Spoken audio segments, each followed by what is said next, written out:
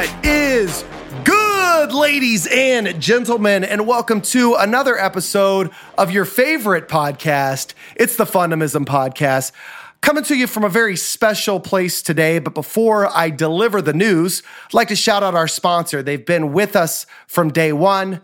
Man, I just admire so many of the staff members, the individual that created the particular concept, but Charlie Hustle. If you don't know anything about Charlie Hustle, please go to charliehustle.com. And if you don't own one Charlie Hustle shirt or joggers or whatever you're into, go to fundamism.com and swoop up your very own Fundamism and Charlie Hustle collabo, the What's Good shirt. Stop focusing on the meaningless interactions of work, weather, and family, and start creating memorable interactions by focusing on what's good. So today's guest is an individual that I have had the pleasure of connecting with for several years, mainly in the philanthropic space. He is an avid Charlie Hustle supporter, but most importantly, he is a huge supporter of anything that helps others. He is the captain of Sporting KC, Mr. Matt Besler. What's good, Matt? Everything. Yeah, man, I knew it. That's like your lifestyle. Yeah, thanks for having me on. I'm going to try and match your energy, but I don't know if that's humanly possible. I don't know. I've heard that a lot. Matter of fact, I've heard it dial it down quite a bit in my life. So I don't know that you want to match it. Your wife might be a little overwhelmed. We are in my basement right now. That is true. Quite the man cave you have. I came down the steps. We are in Matt Besler's basement. Kids are upstairs, living it up. How many kids do you have? Two girls. Two girls. And little Parker, she's been kind of a staple of the Sporting KC marketing efforts for some time. Yeah, she has. She's getting famous. She is getting famous. She likes it, likes the spotlight. Dude, I have a million questions for you. Before we get there, again, just to wrap up my story, I was coming down the steps of your basement. The first thing I see is this magnificent ping pong table. And those of you that know me know that I dabble, really enjoy ping pong, am self-described as pretty awesome at it. And so I challenged Matt, and I said, hey, are you good at this thing? I'd love to throw down and potentially humble you. And he says, sure, a one-word answer. That's kind of like the quiet assassin. I don't know that I don't look at him shrugging his shoulders right now. Hey, to start off, the same question, every single guest, similar to you, I'd love to ask you, what do you do for fun? What do I do for fun? I love spending time with my family. Okay. I enjoy going out to eat with friends, Sure. with my wife. Love country music. Country? I'm a country guy. Man, I wouldn't guess that about you. No, I know. Who's your favorite artist? I go in cycles. Okay. A lot of the new guys. Okay. Jason Aldean, Luke Bryan. For sure. Thomas Rhett. Okay. So yeah, we try and hit a couple country concerts each year. Sure. Country concerts to me are the best. Like, everyone's just so happy. They're usually outside. The weather's good. You know, I enjoy a good country concert. Have a lot of fun at those over the years. What's the most memorable country concert you ever went to? Whew, that's tough. Let's see. The best one I went to last year was at Sprint Center. So it was indoors. It was Thomas Rhett. Okay. He was awesome. Sure. Great performer, stage presence. We went out to eat before at the Bristol downtown, which was fun.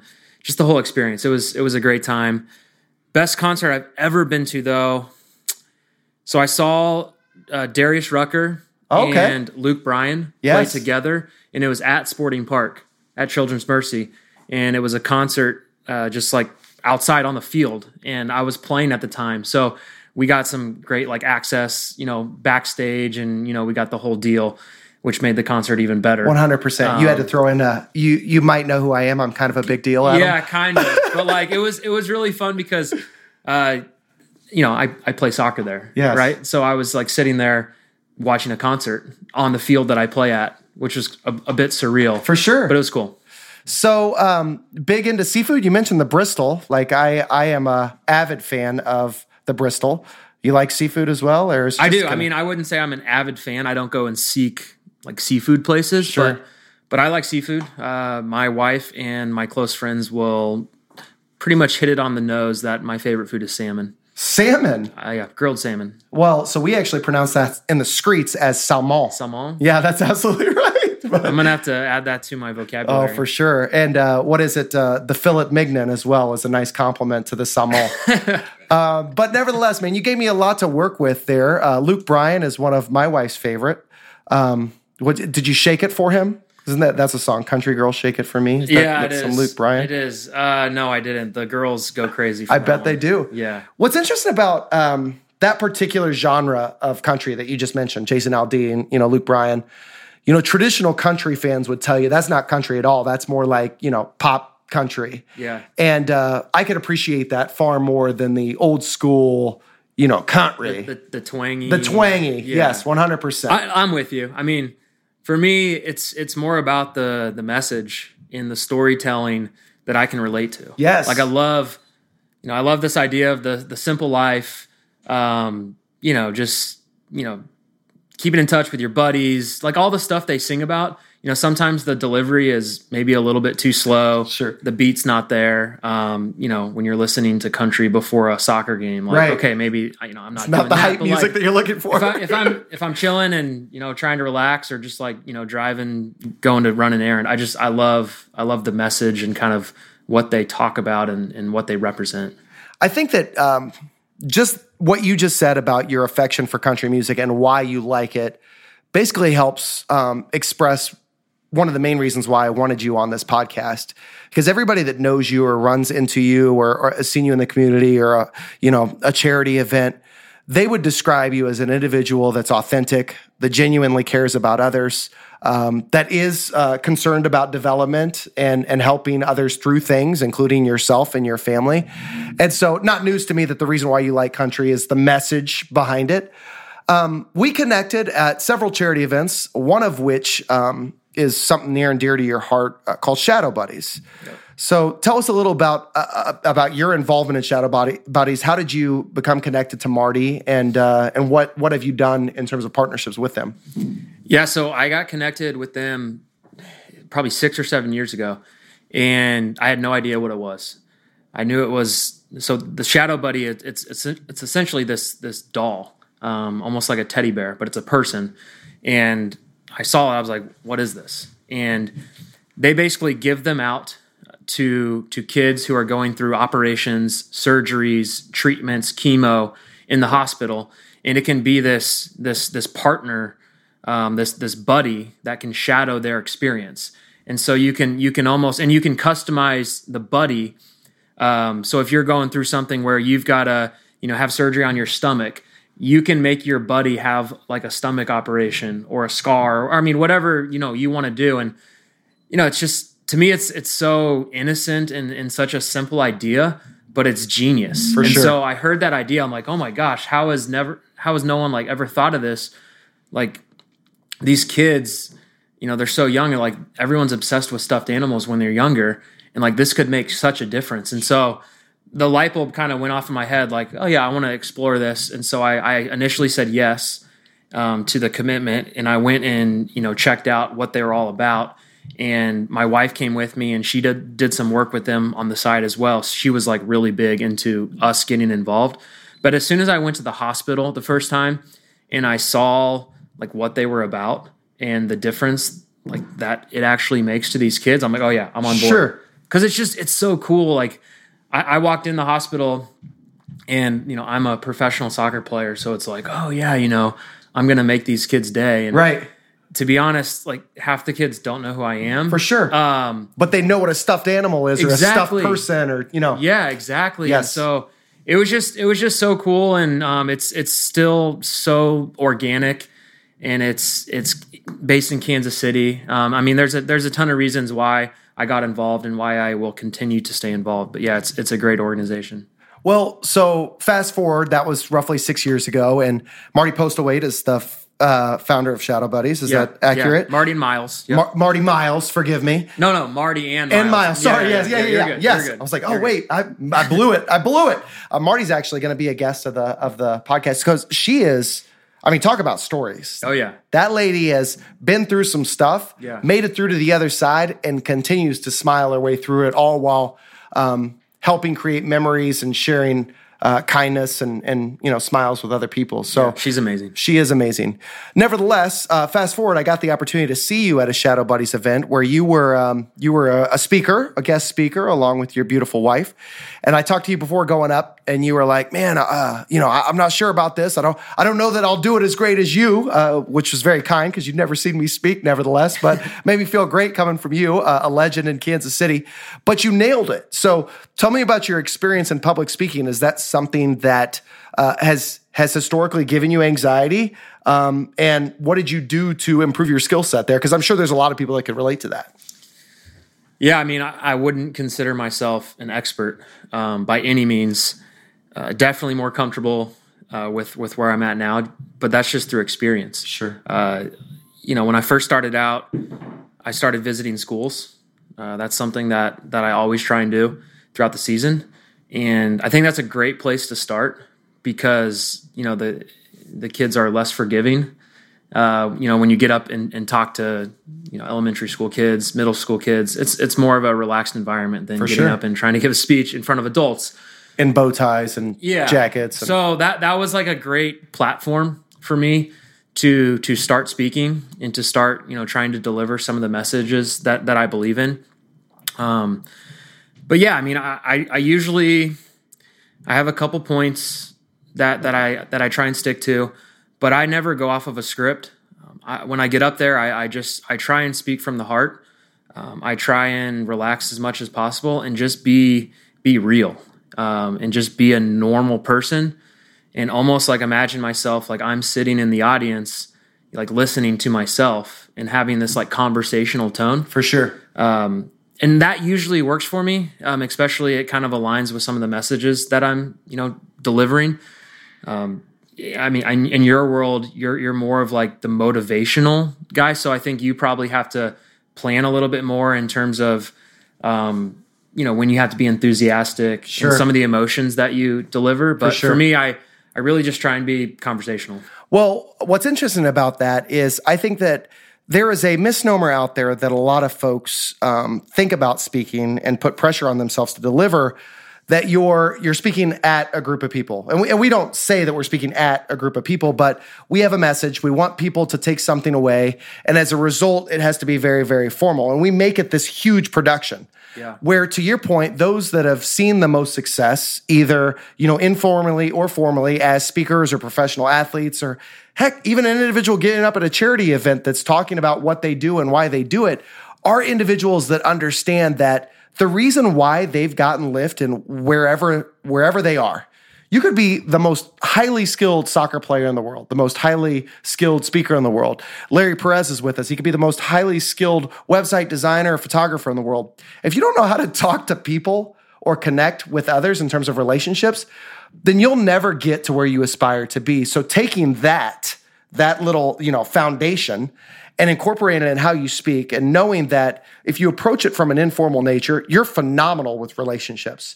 So for you to get up and then ultimately alter your style to get away from something you're good at, which is a relationship, to feel like you have to appease the masses, you're going to come across as very disingenuous. So I think that you've nailed it. One thing that I would say, you compared yourself to my experience. I approach it the same way that you do. I approach it as very informal, very interactive. I get off the stage, I interact with people, I shake hands. I actually had the opportunity to meet your father, coincidentally, which was amazing. I was doing an event for the Kansas Optometrist Association, and I go out in the audience, and I meet this wonderful gentleman, and last name is Besler, and I said, "Are you by chance related to Matt Besler?" And all of a sudden, he kind of clams up a little bit, and he gets quiet, and he goes, "Yeah." And I go, "Well, how so, sir?" And he goes, "That's my son." Of all the people that I called on, it's Greg Besler, your father, right? And he was amazing, came up to me afterwards and was super awesome.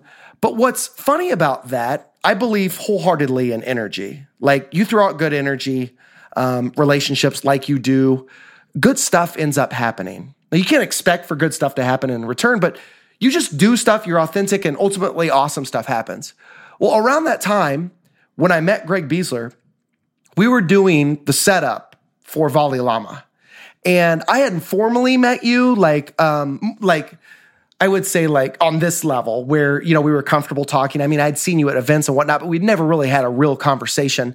But it was just announced that you were going to be an ambassador for Valley Llama, which of course is supporting pediatric cancer and Noah's Bandage Project, which falls right in line with Shadow Buddies because we actually form mutual partnerships and individuals going through the struggle. Shadow Buddies actually donates for. So at that time, you had just announced that you are the Sporting KC ambassador for Valley Llama.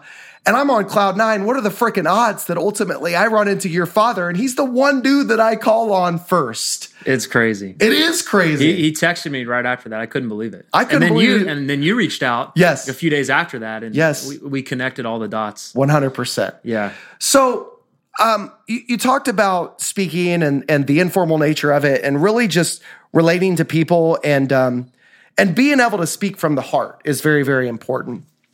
Was there any speaker or any athlete, any individual that carried themselves in the media that you kind of modeled yourself or your style out in the community after or helped you grow your speaking style, if you will? So writing a book helped. Yes. Immensely. Yes. Writing a book helps because... And you actually wrote it. I did. Kudos to you, man. Yeah, I did. And I mean, it helps gather your thoughts, right? Yes. You have to put all your thoughts down on pen and paper. For sure. You have to find a way to articulate what's going on in your crazy head. Yes. And you have to do it in a way that makes sense yes. to people.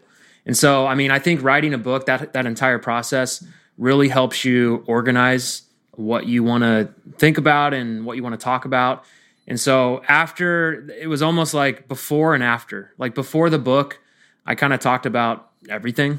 But after the book, it was just like a lot more organized and I felt more comfortable and it just became easier because, I mean, you've written a book, right? Mm. Yeah, I've read your book. Yeah, you have. I have read your book. But yeah. I mean, you were one of the first people I sent it to. Yeah, so I'm one of the first people to read it. That's true. And I didn't even know you read it. So this made, you made my day earlier. I remember reading it. I read it in preseason. So, when did you come out with the book? November 2018. Yeah, so I read it in January 2019. My guy. So yeah, we're coming up on the anniversary of when I read your book. Sure. Well, I greatly appreciate that. One thing that I learned in writing a book and that whole process is that it's hard. Agreed. And how long did it take you to finish your book? So it took me a year. Okay. Because I never sat, we didn't really have a deadline. Sure. And I never sat down and said, all right, I'm going to go to the coffee shop or lock myself in the basement and crank out, half the book. Sure. It was more of this like ongoing process. I would essentially write the book when I was on airplanes. Wow. When I was traveling to and from games. Mm-hmm. Because you're up in the air and, you got 3 hours and, that's kind of when your brain is just like flowing. For sure. And so I would kind of, I'd write on a road trip and then I'd let it sit for about a week and then I'd pick it back up and it was fun. I mean, I'm so glad I did it. But like you said, I have a ton of appreciation and respect for people that do that for a living. Authors, sure. It's tough. Well, I could relate to everything that you're saying and admire the fact that you could do that on a plane. I used to aspire to get things done on a plane. And then I would realize that they had Wi-Fi or that I could watch, some Southwest channel, which I heard you talk on the radio about a couple of months ago. Oh, the Chiefs game? For sure, right? Well, the airplane life has changed for sure in the past year. I mean, 3 hours on an airplane 5 years ago is completely different. 100%. Yeah. So I set the goal of accomplishing something, but then I saw Law & Order SVU is on, and so I am not going to miss an episode of Law & Order SVU if it is on, Matt. Fixer-uppers on HGTV, and you just get glued to it on the airplane. You have now just identified the difference between Matt Besler and myself. Law & Order SVU versus Fixer-upper. So tell me about, 1 year to write your book. Admiration for that process. I'm going to be transparent and saying I haven't read your book. I need to swoop that up. Well, I've got a couple copies upstairs, so we're going to make that happen. Yeah, I'm going to finish it. I'm going to give you a full assessment when you're at training camp that's coming up. Yeah, so that'll be a nice little escape for you just to learn about my thoughts and overall assessment of your writing style and delivery. I want to share why I wrote my book. Please. Is that cool? Yeah. Take the lead on this thing, dude. This is your podcast. No, because people ask me all the time about Like, why'd you write a book? I feel bad that I didn't ask you that. No, it's okay. I'm just going to ask the question and answer. Taking over. So back in 2013, we won MLS Cup. Yes, with Sporting Kansas City. Huge. Awesome. Amazing time. Right after that, I got approached to write a book. And I looked into it, and I kind of took a step back. I'm like, what kind of book is this going to be? This book is going to be the traditional, I just won a championship, went to Disney World, and now I'm going to write a book. Yes. And let's sell some copies. For sure. Right? Let's ride that high. And the timing wasn't right. I did not want to do that type of project. And so I respectfully declined. Same thing happened about a year later with the World Cup. Played in the World Cup in 2014 down in Brazil. Bragger. Yeah, thanks. First Kansan ever to play in the World Cup. Now I'm really bragging. Yes, you should. So same thing. Like, let's write a book about your experience in the World Cup, and let's focus it on that fact. You're the first Kansan ever to do that.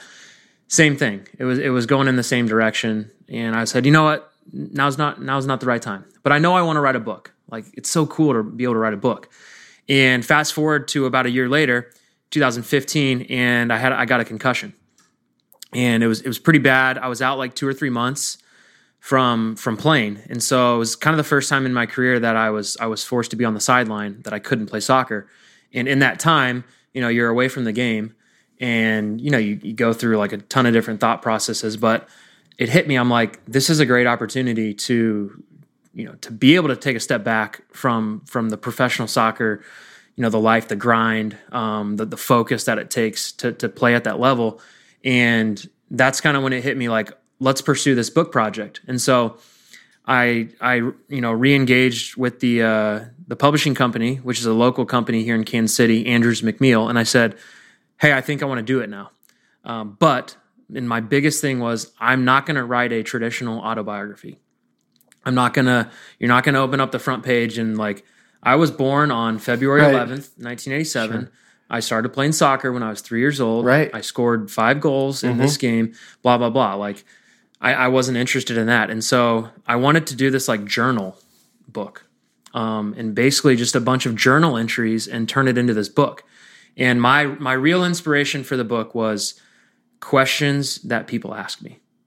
And because, around town, at events, before and after games, I get a lot of the same questions from people, but I never really get the time to answer them the way that I want to answer them. For sure. Because you just don't have the time. Like, you're interacting with all these different people and you try and give them like 10 or 15 seconds, but how much are you going to like really tell them? For sure. All the while you have your kids running around, or your wife wants your attention at the Bristol or whatever it may be. Yeah. And so, they ask me, it's like, oh, what can I tell my kid to get better at? And, I'm like, oh, yeah, keep practicing and eat healthy. And it's like... Real original, dude. You nailed it. Yeah, exactly. Like, that's not an answer that I want to give, but like you're forced to give. And so I kind of just focused the book around these questions that people ask me. And like, this was an opportunity for me to like really sit down and answer it in depth, and to be able to help people that want to know, what advice they can give their middle schooler or high schooler or college decisions, or, what's your favorite place to play. And so I really enjoyed it from that aspect. I'm happy with how it turned out, but that's kind of how the book started. That was the inspiration for the book, and it took off from there. So the process was actually longer than a year. It was. So, because you had to kind of identify what you didn't want to do, to ultimately become or do what you did want to do, right? Yeah. So, dude, I admire that so much. The fact that you nailed it. Just taking the time to sit down and do that takes so much. But couple that with the fact that what I found interesting is when you decided to do it, you were unable to play because you were dealing with the effects of a concussion for 3 months. You said, yeah. Was it difficult to focus on writing when you've got that going on with your health? So that was another reason why I started it then, because I saw a bunch of different specialists, a bunch of different doctors, and you can't do physical activity, you can't like get up, you're not supposed to like drive a lot. I was like, well, what can I do? Like, what's going to help? You're not supposed to like watch movies or TV and all that stuff. And they said, well, actually writing will help. Like writing a journal. Wow. And write about anything. That's going to help, that's going to give your mind that like mental activity, but it's not going to overload it. And it will be good, like emotionally, going through a concussion is tough. Like you're anxious about it. It's hard because you don't know if you're ever going to get better. So there's just like a lot of unknowns and that's really tough, but writing actually helps the process. And so I just started writing and I was like, well, what am I going to write about? They were like, well, write about anything. So I was like, oh, okay, here's my chance. Right. Like I have a ton of things that I want to write about. Sure. So I started like writing about and answering all these questions. And that's really how it started. And then, before you knew it, I had my first like 4 or 5 posts, my journal entries for the book. Yes. So I saw recently, forgive my ignorance, I think it was Ottawa on Twitter. Are you going to speak at the library or something? Yeah, I just did. I did last night. Really? Yeah. So first of all, how did it go? And second of all, what is the basis for talks like that? Do you leverage the content of your book and those questions in your delivery? Yeah, I do. So the appearance was based on the book. Once in a lifetime event, I read. You did. You actually saw that on Twitter.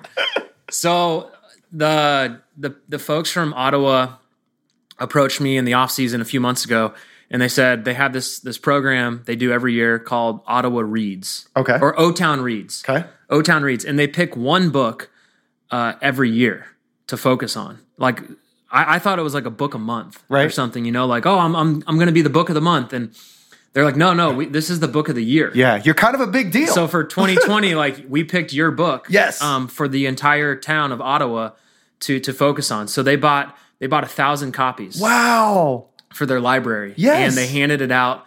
And it's a really cool program, but they invited me to come down and speak to their city. That's phenomenal. And so it was at the Ottawa Municipal Auditorium, which was amazing. Never been down there before. Well, I've been to Ottawa, but never been in that auditorium. And it's actually a national registered like historic building.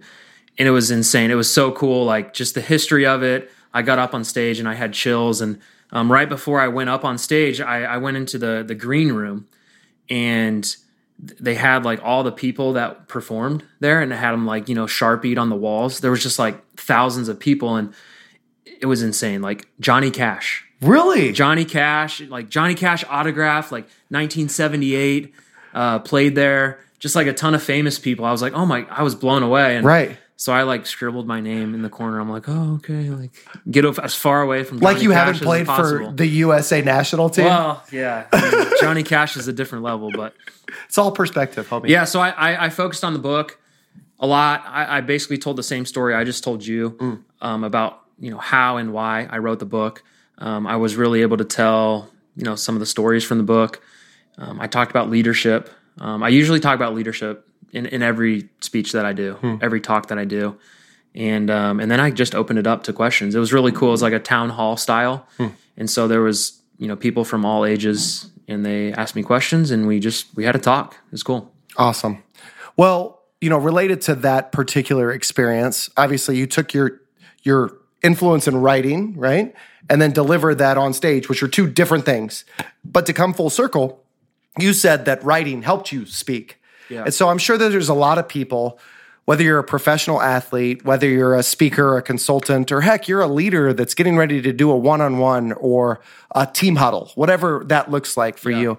One thing I've learned, and you mentioned this when you first started talking about speaking, is that you like to really focus in on a couple of bullet points. Because for the most part, people don't remember. They remember like 10 to 15% of what you said. And side note, 70% of all statistics are made up. You know that, right? Now I do. Yeah, you do. But nevertheless, what I focused on, and if you're listening and you have a pen and paper, write this down. If you're ever looking to deliver a concise message, or you have to do public speaking, or you have to run a team huddle, or heck, you're a Matt Besler and you're getting ready to talk to the masses. One thing that's really helped me in keeping my message succinct and concise is a 3-prong approach. So that 3-prong approach is tell them what you're going to tell them, and tell them what you told them. So, for example, you're getting up and you're speaking to the Shadow Bunnies, charity event. I'm Matt Besler. We're here to talk primarily about 3 things tonight. We're going to talk about who Shadow Buddy really is in our background. we're going to talk about what we're here to accomplish tonight through your help. And then the third thing that we're going to talk about is how you can help. So again, what we're here to do, or who we are, what we're here to do, and how you can help. And then you get into it. A lot of people don't know this, that Shadow Buddies was actually created because of blah, blah, blah. That's the telling part. That's the telling part, right? Yeah. Yeah. And so, so that brings us tonight and why we're here. Listen, this is our annual gala. We're here to celebrate all of the individuals in this room that help us get to where we are tonight. Through your help, we have raised almost whatever amount of money, and you donated so many amount of actual Shadow Buddies.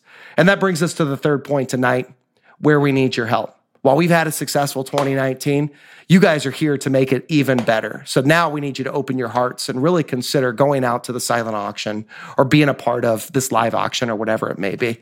So then at the end, you wrap it all up. So in closing, we talked about who we are, why we're here tonight, and how we need your help. If you do those three things and you learn something tonight, then I think we could all declare tonight a success. Would you agree?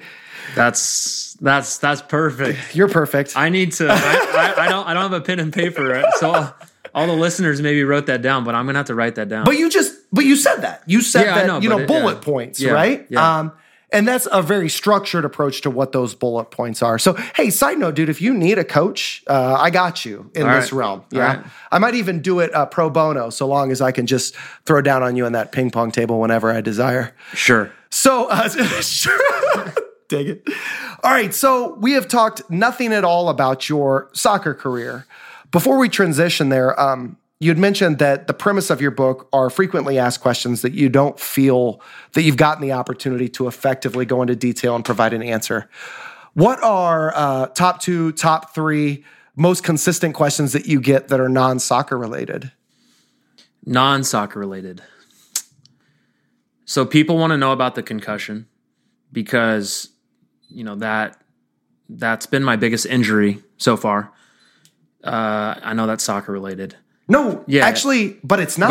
It's not. So that's life related. Yeah. And we talked about that before coming on air, right? Yeah. And dude, I have so many questions about that. I don't know how comfortable you are talking about it, but I know that that's a very common injury in soccer, and you wouldn't think so. But the number of balls that you take off your head, no offense, could be daunting, and obviously create a lot of wear and tear. So I'm guessing that's probably not the only concussion you've ever had. No, it's not. I've had a couple. It's amazing how far we've come in the last couple of years with information and knowledge and just techniques to deal with it. Sure. It's amazing. I mean, we've got a long ways to go, but I'm excited to push the envelope, as far as we can in terms of mental health, because it's real. I mean, not just athletes either. Like it's part of our world now. And it's not going to go away ever. And so, I think soccer is a great platform to be able to use that. But I think something I've certainly learned a lot more than I would have ever imagined in terms of mental health and concussions, just because I've had to go through some of that stuff. So, I would love to get involved a little bit more and just try and help people. But that's essentially, that's one of the biggest chapters in my book is that. I go in depth about what I experienced, what I learned, and how I can help people, because I want people to read my story and maybe they can relate and maybe it can help them. Yes. Yeah. And down the road, as our relationship progresses, because it's already going at an amazing clip. I asked you, you said you're prepared. I was in the driveway and I said, I assume that means in a bathrobe and house slippers, right? But alas, here you are in your joggers ready to go after your workout. I would love to find a way, if I could support that mission in any goal, or any realm. Mental health is obviously very important to me. And if you're just tuning in, this is your first podcast. My first question is, what the hell have you been doing? We've been around. This is the 74th episode now, but thank you. Thank you for giving it a shot. Fundamentalism is all about the fundamentals of a fun and optimistic lifestyle. And no matter how great things are in your life, you could always remember the times where they weren't. And you thought to yourself in that moment that you couldn't possibly get through it, but you did, right? And what I found is getting through those challenging moments, first of all, they're always going to happen. No matter how great life is, give it time, you'll be knocked down a peg or two. And so what really separates that victim from the victor mentality is really realizing that this too shall pass and taking time to grieve or reflect or grow as a result of whatever challenge you faced. And then moving the heck on and focusing on what gives you strength is what helps you progress in life. So if there's any way that I could help you in that mission, please feel free to reach out. Cool. Appreciate that. So concussions is one of the things that you get asked about. What's another? I get asked a lot about my decision to stay in Kansas City. Yes. And play.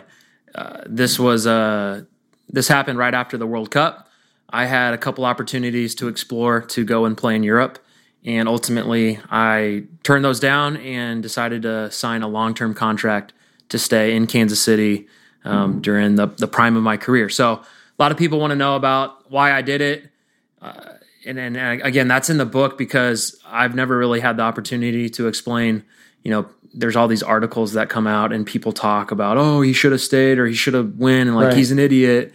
Or he's, whatever. People have opinions just based on one decision. They don't really understand everything that goes into that decision. And so I really enjoyed writing that part of the book because it was my opportunity to really, open, pull back the curtain and say, this is what happened.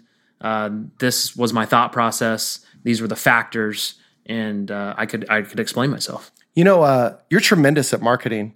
Because what you're doing right now is you're telling everybody what's in the book, but you're not answering any of the questions. I mean, no, this is great. You didn't say, no, you didn't want me to answer the questions. You said, what are the questions? Dude, Ottawa just bought 1,000 copies of your book. What do you want? Dude, you gotta give me better questions then. That is true. I answered your question. 100%. That is 100% accurate. Dude, you're an open book. Anybody that knows you knows that you are as authentic and open as they come, and you will do your best to spend time and showing a genuine interest in others. And if people have questions, then heck, you'll answer them. One of the things that I've been extremely intrigued by, and you just leveraged it or touched on it a little bit, is your decision to stay in Kansas City. Now, that was after your career got started and all that stuff, but you're a hometown hero. I mean, you grew up in, please forgive, is it Blue Valley Northwest? Blue Valley West High School, West. Overland Park. Okay, forgive me. So, whole family of athletes, including your hilarious brother, Nick, who I got the opportunity to meet and is also a professional soccer player, plays for Real Salt Lake. And correct. Actually, they are rivals. Rivals. Yeah. I saw you guys going at it this last time you played, and it was so cool to watch you as the big brother mentoring him on site, but you were expressing irritation with him. It was fun. It looked fun, man. I'd love to go. I'd love to be out there. But all that to say that I had the opportunity to connect with both of you after I met Greg, your father, and your other brother, forgive my ignorance, Mike, who is awesome. And is he a football coach? Yeah. He old boy. He coaches football at Blue Valley West. Yeah. He's a big football player. And he's a beast of a man. Yeah, he is. So you guys got just, DNA, was Greg an athlete? What gives? Greg and Diane were both athletes. Nice. Yeah. So we get the opportunity to play together in a charity wiffle ball tournament that actually benefited our veterans, which was amazing, right? And so I'm actually sporting right now my Sporting KC wiffle ball jersey that has my name on it on the back, Fun Paul, which I'm now known as around town because that was on TV locally. It was on TV. Yeah, mainly because you were there. But you hit a home run. I did. Your middle brother hit a home run. Yep. Nick did not hit a home run. He did not. The youngest brother. And so at the end of the game, you and your middle brother got honored with MVP awards and called the Bash Brothers. And I looked at Nick and he had this sad puppy dog face on his, because he wasn't honored at all. Yeah. And so in the game that you guys played against after that, he actually ended up breaking his foot. Is that accurate? Yeah, this was about a week after that game. Yeah. Crazy, right? Yeah. Energy. Yeah. So he breaks his foot in the game that you play against. Yeah. And he could no longer play. He's out for the season. So I text him and I give him grief. And he says, you know what? Actually, I'm excited about it because it gives me a full year to train for the wiffle ball home run championships. I need that belt. That's amazing. That dude is a clown. Oh, he's very witty. So tell me about that. Were you guys growing up, so as a family of athletes, you had a lot of expectations on you, man. Like you were you were a star. You were All-American at Notre Dame. You went on to play, and you become, you were on the All-Star team, the MLS. You're an individual kind of like LeBron James that had a lot of expectations and actually met all of those expectations or exceeded them. There's a lot of folks on here that feel as though, or listening in today, that feel as though they have a lot of expectations on their shoulders. And as such, they feel pressure to deliver. How did you handle that growing up and even in your career today? That's a big question. First, I want to say you just compared me to LeBron James. Yeah. And I'm just going to shut that down right now. Oh, no, what? Yeah. I love LeBron. LeBron's like my number one. But more than Michael? Michael's one. Okay. Will never be Dang it, replaced. Dude. Yeah. I promise I'm going to answer your question. Okay. The second thing. It's in the book, guys. If you go to... I want to tell a quick story, though, about that wiffle ball game. So at Christmas this year, so I saved the plaques that my brother Mike and I got for hitting home runs. We got the Bash Brother Awards, and I ended up making a plaque for Nick, and I made him the "You Tried Hard" award. And so I wrapped them all up, and we all threw. We opened them up on Christmas, and it was amazing to see his face. It was priceless. Was he disappointed? He was, but he gave me the nod. He's like, "This is good, man. This is good." He is an emotional being, I feel like, very in tune with what makes people laugh. And then also, I think he's really good at, like you, expressing an interest in others. Yeah. He is. Okay, so back to the question. I love you, Nick. So I think that a big part of me is this internal desire to do well, to compete. And I think, a lot of that can be learned, but at the same time, I mean, you're born with this certain like competitiveness and this internal drive. And I've always had that from day one. So I had a great like base to start. Sure. Whether that's luck or genes or I don't know how, but that's just who I am as a person. And it was spelling tests and even in school, obviously sports. I mean, literally everything. I wanted to do well and I wanted to succeed and compete. So that's always been there, which is pretty much the basis of kind of how I've progressed. But I would say the biggest thing in all the expectations and taking the next step was I always found myself in really competitive environments. And I think that's something that's so important if you want to try and take like the next steps and progress yourself, is you've got to find ways to put yourself in those competitive environments, because that's the only real way that you're going to push yourself. And sometimes you're going to fail, you're going to drop down a little bit, but then you're going to find a way to build yourself back up. Right. And when you build yourself back up, you're going to be stronger than you were before. And then you're going to take that jump and you're going to surpass that group that you're in, and you're going to jump up to the next group. So when you get to this next group, you better make sure that it's another competitive group, because you're just going to do the same thing. And that's really been my journey of, I was on a really good club soccer team from, kids from all over the area, and it forced me to just compete. Yes. And I didn't know it at the time, obviously, because you're 8 years old, you're 10 years old, but looking back, you could admit that. And then I, went to high school, and I wanted to do really well in the classroom and on the field because I wanted to get a college scholarship. And someone told me the best way to get a college scholarship is to have good grades. And so I was like, oh my God, I'm so nervous about this. Like, I'm not going to be able to go to college. And so I took it really seriously. And then when I got to Notre Dame, that's really when all of that like competitive environment stuff that I'm talking about came out. Because Notre Dame for me was the most competitive environment that I've ever been in. You show up on campus, and first of all, it's there's only 8,000 students, so it's a small school. Not everyone knows that. So there's about 2,000 kids in each class, and the resumes there are just insane. It's like you show up and everybody, is a 3-sport varsity letterman. Everyone was all state. Everyone had a 4.0. So and everyone wants to do well. And so it's like literally everything you're doing, not just soccer, but in the classroom, the leadership councils, it's like, I don't know, competitiveness on steroids. Right. And that's really, I guess, when I propelled myself and said, all right, I love this environment.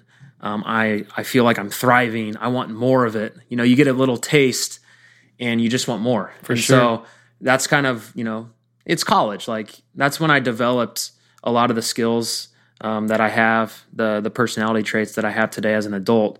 But yeah, I mean, I would say Notre Dame is you know, one of the best decisions that I ever made. And, you know, you'd mentioned a lot of people don't know this about Notre Dame. I would also go on to say a lot of people don't know that at Notre Dame, you were actually not just an All-American, but you were an academic All-American as well, right? Yes. So subtly, yes. You thrived not just in your respective sport, but you still found time to obviously become educated and educate yourself and consistently grow in all walks of life, which I admire. And I think that you've taken that same approach as you've progressed throughout your career as well. So, you know, interesting topic, competitiveness and the competitive nature of others. You know, I was always, growing up, I was a basketball player. You know, I would spend hours and hours and hours in the gym with my buddy, John Stoner. And he had a little barn in Lacine, Kansas with a basketball goal in it. And we would literally be out there for 7, 8, 9 hours. I was never a wonderful basketball player. Actually, one of my only regrets in life is that I quit my senior year. Yeah. But what's amazing about that is then I went to Johnson County and the University of Missouri, Kansas City, and I just played rec league ball and I practiced with the team. And you know, I was around the sport as much as I was in junior high and high school. And incidentally, or coincidentally, I actually got better in college than I was in high school. Like all of a sudden I became quick and I became a shooter and I was a slasher and people would ask me like, when are you trying out? Or who do you play with? And I never did anything with it. Yeah. But after college and following 3 knee surgeries and all that stuff, like I can't play anymore. And if I get out there and play today, I don't know how to dial it back. Like I still play today the same way that I did when I was 19, 20, 21, dive in like an idiot. I mean, it's rec league, right? Yeah. And so I'm laid up for 2 weeks if I play today. So I missed that competitive thing that you're talking about. And so I had to fill that void. And for me, it was either video games or finding successful individuals like Larry or yourself or Chase from Charlie Hustle, or going to the gym. And the one thing I like about going to the gym, a lot of people, they get nervous about what everybody else is thinking of them or why they're looking at them or whatever. What I find interesting about growth, and I'd like for you to speak to this and see if you have a similar philosophy. My philosophy is the individuals that are at the top of their respective field or craft, they don't worry about what everybody else is doing. Like LeBron James, he probably at one point in time modeled his game he saw Michael Jordan and say, I want to be like that. But LeBron James never considered the fact that he was all the individuals coming up with him, he wasn't competing against. The only person that you're really competing against is yourself. Like you can get bogged down by the thought of what everybody else is being or doing, and you could model your style after them or whatever. But I've always heard, why be a second-rate, Matt Besler when you could be a first-rate Paul Long? And so when I started really focusing on my speaking style, for example, I wouldn't really expose myself to other speakers because I didn't want to model their style. I would educate myself in the realm and what they were talking about, but I didn't want to overexpose myself to what they were doing because I felt like I could start to mirror it too much. How do you feel about, growth as it pertains to competition with yourself versus the group of people, like you said, at Notre Dame where you were competing against? Yeah, like I think if you can ever get to a place where you're comfortable enough, where you're not worrying about what other people think, great. Like that's the place that we all should be aspire, right? That's Zen. But that's hard. 100%. That's almost an everyday challenge, especially in today's world. There's so many comparisons, and with social media, it's really hard to do that. So, I think the first step is to acknowledge that that's the place that we want to get to. Because if you can't realize that or understand that, then you have no chance of getting there. Great point. And then once you know that and can admit that, well, then you can go to work on it. Yeah, but I mean, I don't know if we're ever really going to get to that point where it's 100% just us. Sure. Because, I mean, we're humans. 100%. And so I think it's all about finding that balance. I also think it's not a bad idea to have other people to compete with at times. 100%. Because, I just, like I said, it's the balance. Like for me, I love competing with myself, but I have a healthy competition with some of my teammates as well. Like Graham Zusi, I've been teammates with. This is our 12th season. Dude. We got drafted together, and I mean, he's one of my best friends. Like, I don't know if we've ever gotten into like an altercation or a fight or anything like that, but we've been like competing against each other and with each other for 12 years. And that's crazy that we've never had like any, dispute for sure or anything. And so I think that's like a great sign of me and Graham push each other to be better. We compete with each other and sometimes against each other, but it's a healthy competition. Yes. So I think as long as it's healthy, great. Go for it. But when it's not healthy, when you're losing sleep about it, when you're stressed about it, right, when you're comparing yourself to other people who you don't even know, or, that's when it becomes a distraction. Or have nothing in common with. Yeah. Like I could look at you and say, gosh, I want that body style. But like people at the gym do. Yeah. But no one knows what your DNA looks like. Yeah. No one knows what you were given in life. No one knows what you eat. No one knows any of that stuff. So I could model myself and say, I'm going to compete against Besler. Yeah. But there are a lot of factors that are unknown to your point that ultimately could impact the desired outcome. So I believe wholeheartedly in everything you're saying. That's what I love about, I think this is important to get to a place in society where you could have an honest conversation where people don't 100% agree, but you could share insights and opinions to say, maybe that might make sense. Or maybe I could push myself in that regard. I need additional individuals that I could compete against. Yeah. But one thing I like about what you say is I also think that there are individuals that you can't necessarily compare yourself to because you don't know. Like you don't know what's going on behind the scenes. So, I've spent a lot of your time thus far, and I probably talked more than you in this podcast, which isn't common. I don't like it at all. So I'm going to turn it back to you as we start to wrap this thing up. You had told me early on that you were a fan of quotes and development of yourself. Is there a mantra or a quote that has really stuck with you over the course of your career or that you kind of live your life by that you would like to share with the Fundamism podcast community? Sure. So I'm a big Tom Brady fan. Okay. Let's get that out of the way. It's unfortunate. Yeah. All the Chiefs fans out there. But I mean, how could you not at least admire the guy for what he's done, Yeah. So love him. But one of the quotes that I love is clear eyes, full hearts, can't lose. And it comes from a NBC sitcom, Friday Night Lights. Yes. The high school football show. Right. Yeah. So the coach, like before the game, they're like chant or whatever when they're in the locker room. The coach says, clear eyes, full hearts. And then all the team chants back, can't lose. I love that quote. Yes. Love it. It's just cool. It's sport related. And the title of this podcast. Yeah. It is. You just nailed it. Is it really? Yeah. You just came up with the title. Oh, okay. I like Clear that. eyes, full hearts. Yeah. I feel like that's what we've landed on. Cool. Kudos to you. I like that. We can talk. I got like 10 more minutes if you want to talk. Oh, really? I mean, whatever. Well, you told me earlier you were the lead. Like I know. Well, so there's one other thing that I do want to say, because we talked about this before the podcast, and this can kind of be my quote. Yeah. So this is something that I've almost put together. This has been like years in the making from some of the speeches and talks that I do. So a lot of people ask me about leadership. Please.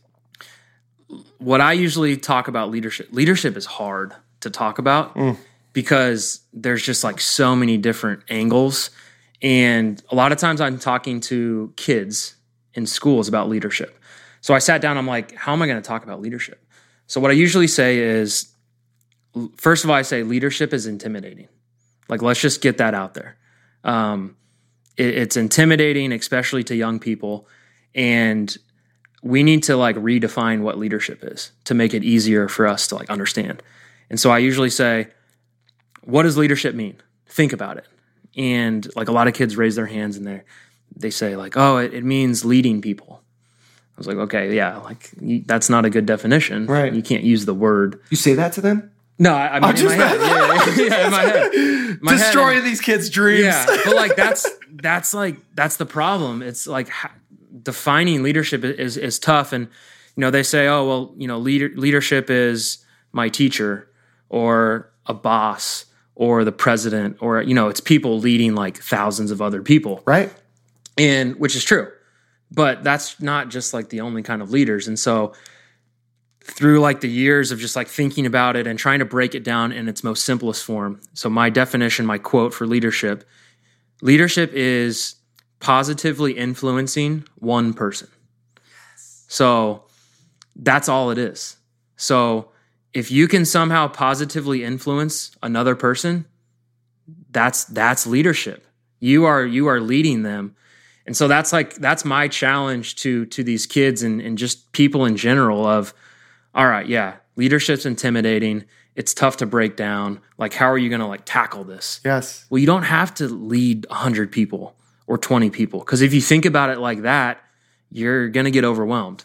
And so let's take a step back and say, all right, my goal today, my goal at practice, I'm going to be a leader. I'm going to positively influence one person. One person. We can all do that, right? So find something that you can do to positively influence someone. Right. So you go and do that.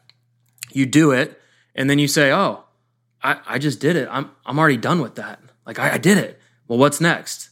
So then you go and do something else. And then before you know it, you're not leading like one person or two people. You actually are leading 10 people or 20 people. And then if other people are doing the same thing as you are, then you have a full room of leaders. And that's when you become a team that wins. That's when you become like a company that has success. I mean, those are the best teams that you can be on, is when multiple people in the room are leading without even knowing it. Sure. Yeah. I'm so glad that you decided to take over the podcast because we mentioned earlier that energy is real. And many of you have heard me tell this story before, but I had the opportunity to speak at a conference called Santa America, and it was National Association of Santa Clauses. That's amazing, by the way. So thank you for that. I got the opportunity to do a Q&A afterwards, and this gentleman stood up and he says, how do we change society's mindset from one of negativity to positivity?